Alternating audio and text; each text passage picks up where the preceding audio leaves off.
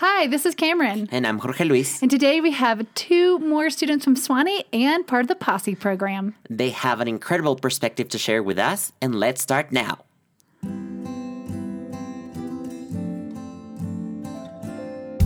Hopecast. Learning about the life and mission of education equals hope. Welcome to the Education Equals Hope Hopecast. I'm Cameron Graham Vivanco. And I am Jorge Luis Rodriguez. I'm the co-founder of Equals H and the director of the program here in Ecuador. And I am the coordinator of teams and training for Equals H in Ecuador as well.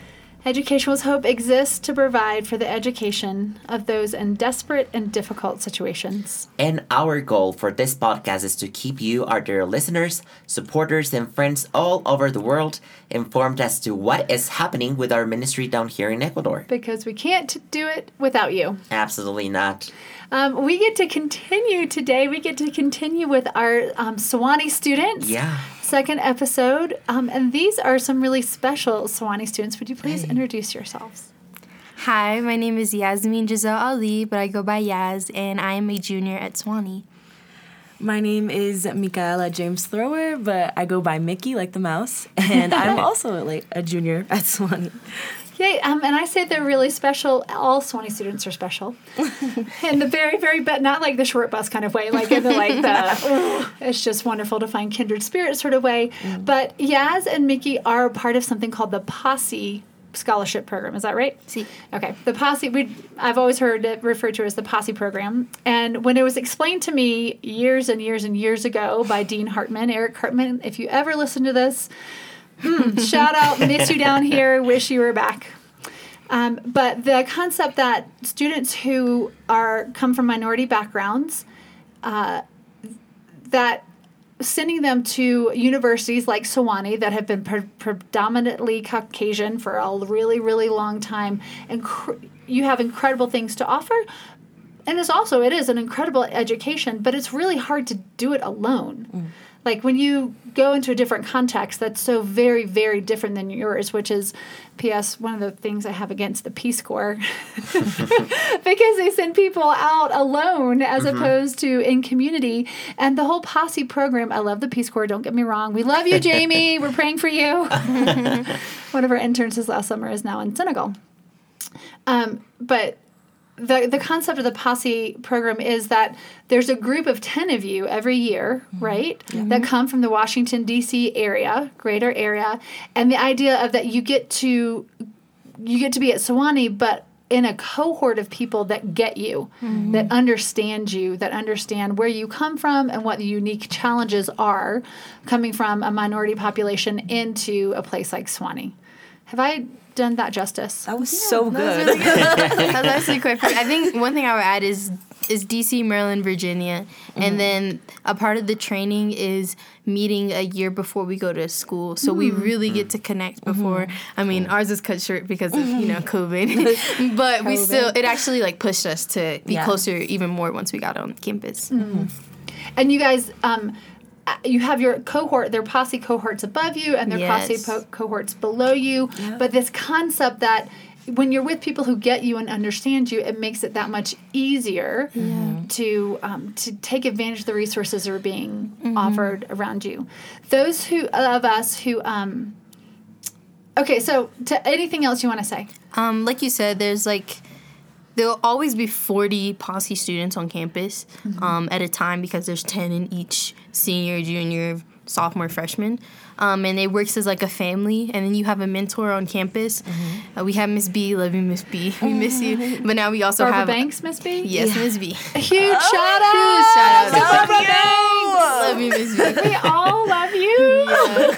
Well, unfortunately, she left, but now we have Wallace, who is even better. He's hilarious. He's a late chaplain in school. So we have, from freshman to sophomore year, you have, group meetings that are, mandatory that you have to go to. So you're going to see each other, once a week. Yeah. But because we usually become friends, it's just okay, we're heading to the Posse meeting together after we just came from dinner. So it's it's a good routine of having that community. And then it's people from home. So Mickey is my piece of DC when I'm in Tennessee, which is 2 totally different places. Yeah. And do you guys hang out in DC as well? Yeah, pretty much. breaks. She's pretty much gone all the time. Yeah. Which is cool though. She does like amazing internships like outside of DC, which is cool. Nice. Okay, so what made you come on the Ecuador spring break? Well, I decided to come because honestly, I just didn't want to waste my spring break, and I wanted to do something meaningful, and I love the opportunity to meet new people and love new people and learn more about myself in a new space, and I felt like Ecuador was the place to do that. I've also never been out of the country, and so I was like, oh, this looks like a perfect opportunity to not only do something I've never done before, but explore a part of myself that I've never met. Mm-hmm. And have you found a new part of yourself? For sure, 100%. How would you describe that? Well, I want to say I'm Muslim, and I know that this is like a Christian organization, and so when I don't really, other than Yaz, honestly, like I don't really have a lot of like super religious friends or really just friends that I talk about God with. Mm-hmm. And I feel extremely comfortable talking about my religion in this space and in this kind of cohort that I came to Ecuador with, which is something really special that I didn't think I would find. I know that like I struggle a lot because I only eat halal and like, or I try my best to only eat halal, and like we pray all the time, every day. Like, so it's difficult to have conversations with people who don't necessarily share those beliefs, but who still have strong beliefs, like who still really strongly believe in God and really strongly trust and know God. And I think it's really special to be in a space where there are all these people with all these different faith backgrounds and to still feel just as valued and just as loved. And to know that the people around you know that you love God, you know? And to not doubt that because I'm Muslim, like, my relationship with God isn't as strong as a Christian's relationship with God or something like that. I think that's really beautiful. And I thank Ecuador for giving me that. Nice. Thank you. Thanks for sharing that. As we have looked at, Jorgito and I joke sometimes, and this could, I'm just going to warn our listeners that we're going to start talking about race. Because North Americans, we get like all like about that. And in Ecuador, race is a very different thing. And people just talk about race. And the color of your skin is obvious. And everyone talks about it. And it's not that racism doesn't exist here. It exists here in a different way. And Ecuador has taught me some lessons about being the minority. You know, there are many, many places that I go that I am the only person with white skin, and I forget that I look different than everybody else. And then I'm in situations where I'm like, oh, I look different, and I'm not in a safe place. Like, it's like, this isn't a good thing. There are other times that I'm in a different place. I want to say, like, within some of our ministry sites that there'll be like deference because of the color of my skin, which doesn't make sense to me either. So like I feel like I have a little bit of experience on both sides of that paradigm. I'm wondering what you guys, coming from your background in the larger D.C. area, not just D.C., Maryland, Virginia, and then going to Sewanee, which is predominantly Caucasian, and then coming here, which is a different minority altogether, although we certainly have Afro-Ecuadorians. So, like, just what has that been like? Give us some handles. I don't know how I can explain this in less than 15 minutes. So growing up, I've come from multiple different cultures. My dad is from Somalia. He was born and raised there, left because of the Civil War. And then my mom was born in D.C., but her family's from Jamaica. So I've always had, like, this multicultural, like, not even just essence, but, like, my family is just, like, everyone looks like different shades of black, which is so beautiful. Like, my dad is very dark-skinned. My mom is the same complexion as me. Me and all of my sisters are different skin complexions. So living in D.C., you see that a lot, too. Like, I kind of felt like we felt like the majority just a little bit in D.C. because, like, I went to an all-black school, even though, like, it is called Chocolate City. Well, at one point in time, D.C. was called Chocolate City. And then kind of, like, having to, like, go to Sewanee, not having to go, but deciding to go to Sewanee and then that be completely different.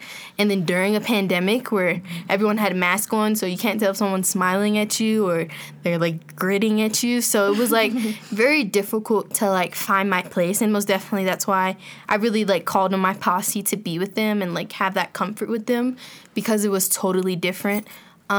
But it was really hard. It was my first time going to classes with, being in the same classroom as white students, having majority white professors, having, honestly, like a white person teach me about African history or teach me about a topic that is predominantly about me. Or like I had a class on like poverty and inequality, and of course that teacher did an amazing job, but it's kind of hard when like these class concepts are brought in an academic form, but then I've lived through them. So you're trying to tell me, I feel like I never failed the test, but say if I failed the test because I didn't know the terminology, but I've lived through the experiences of like welfare or having to make sure that we're saving up enough money for like to get school supplies next school year and things like that. So it's like, it's hard to kind of like wrap my mind around that concept. And I think that we talked a lot about this, like how academics can kind of be dangerous in that point of view when you're trying to like add an academic term to every single experience.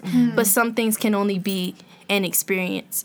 And it's kind of hard when like someone is trying to tell you about your own history, but then like you don't feel represented in that space.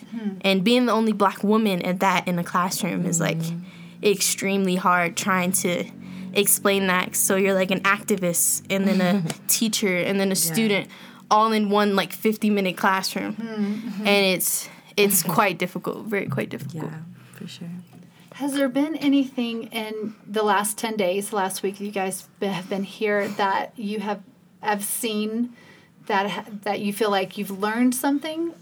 And this flip side of that is, what do you feel like you could teach better than we're doing currently? I think I'm sorry, I want to make sure that I'm coming across the way that I want to. But I've had like a different experience than Yaz in terms of I went to a predominantly white high school. And I was on a scholarship at that high school. And before that, I went to predominantly black schools. And so like I kind of got that culture shock a little early. And I think one thing that I struggled a lot with in high school, and that honestly I'm like just starting to come to terms with now, is that like hurt people, you know? And I know we say that all the time, and it's like a very common thing. But like, it's so true. And when I was talking with, can I mention people? Yeah. When I was talking with Willie, who was like our trip leader, like he was telling me like, I was kind of talking to him about Sewanee and like what a student of color faces on a daily basis at Sewanee. And he was saying to me that like, the finger that has to point is very tired, you know? And, like, the finger that has to point at someone else to feel better is exhausted. You know what I'm saying? And, like, sure, all of these people around us have to point at us and, like, look at us to feel better about themselves or to, like, feel safe or included or like they belonged in an environment, but all that we have to do is look up and see God. And I think that's so beautiful. And I'll, like, never forget that he said that to me, like, ever. And I think I want to remind myself and to remind the people around me that, like, even if you don't believe in God, that there is nothing to be gained from pointing fingers, and there's nothing to be gained from watching others point fingers, if that makes sense. Yeah, I totally agree. I think that that's been, like, I like haven't always been, like, as 2 feet in my faith and like my relationship with God. But once I did, I felt more comfortable with being who I am and looking the way that I look, because I know that God created me the way that I am for a reason and for whatever purpose he has for me to serve his kingdom. So I think that that had helped me a lot. And then understanding that, like, I don't always have to look at myself as a black woman, but I can find more comfort in seeing myself as a child of God. And we're all children of God without looking at our own selves and our skin complexion, because God is looking at us from within and not from without. And I think that really saved me in being in a space where people didn't look like me. But from Ecuador, I think what I learned, like, I think probably the biggest word for this trip is love. I don't think I've ever seen so much love in one country. And I've traveled. I've been to Brazil. I've been to Ghana. I've been to Mexico, Jamaica. And I've been to so many. I've done a whole bunch of service projects.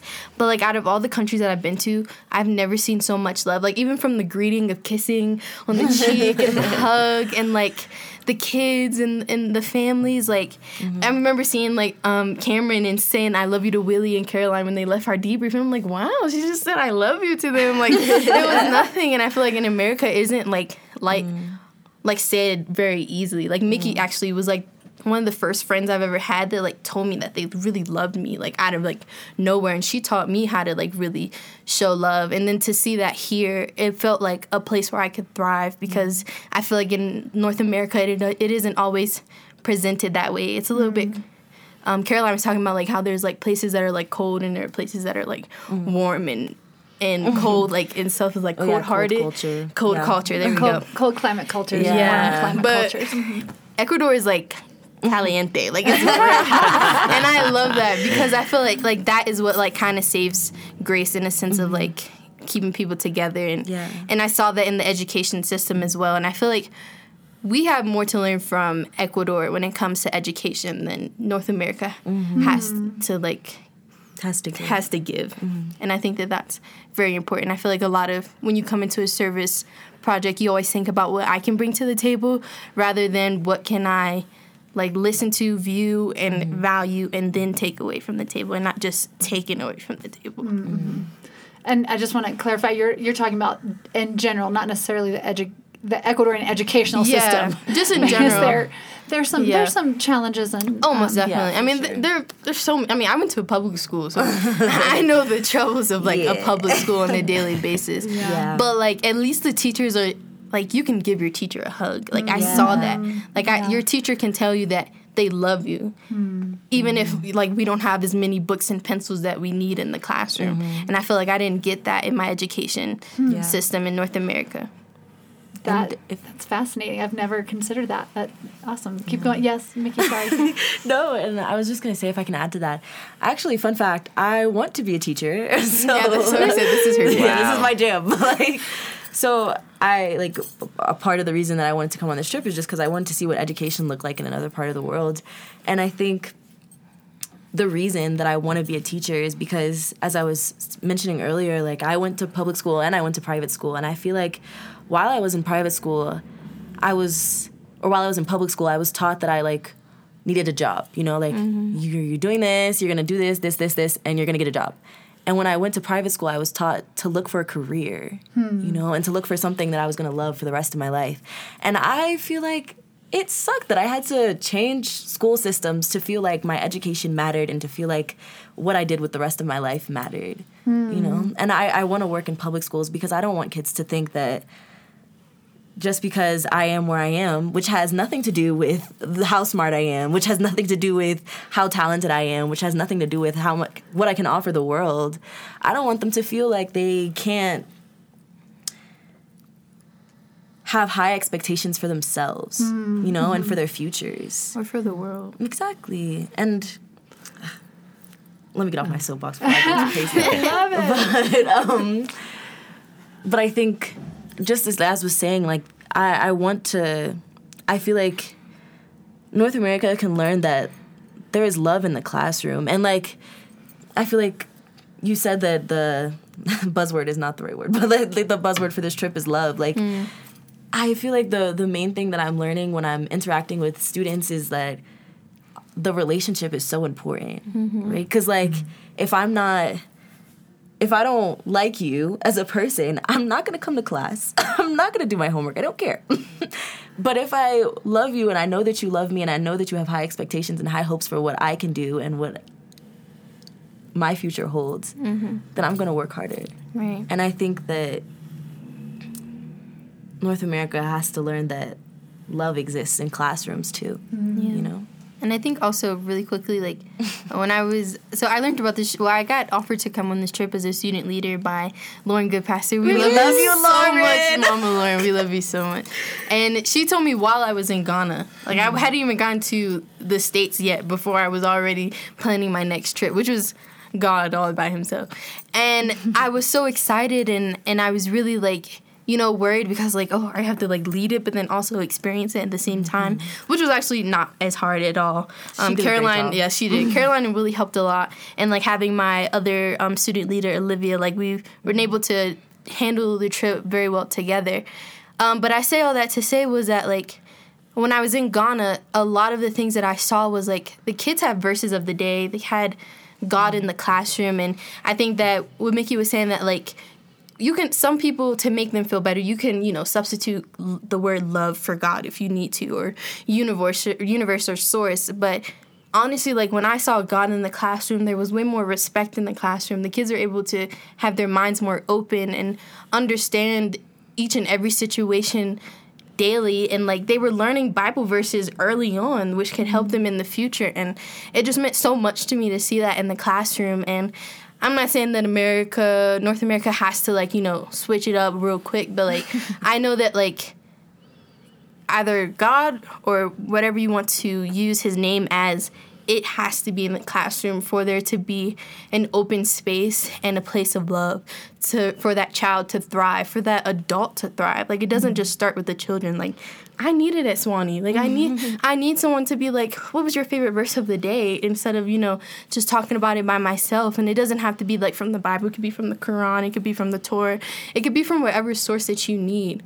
But I realized, like, how much that set my foot on the right path once I was able to start my day and end my day that way. And I feel like if that was presented more in the classroom, then that would be, everyone would pretty much thrive. I think we have 2 or 3 more podcasts that we should do. There's some great topics to drill down on. Ladies, thank you. Thank you. Thank you. Thanks for coming to Ecuador. Thanks for pouring into this program. Thanks for pouring into the students at Dios Amor and in Kalakali. And thanks for sharing your time with us today. Thank you. It was a pleasure. We'll see you next time. Bye-bye. Thank you. Bye.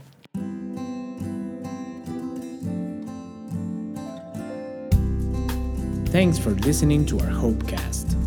If you want to join the mission or know more about it, please visit our webpage, www.educationequalshope.org, or check our YouTube channel and Instagram with the same name.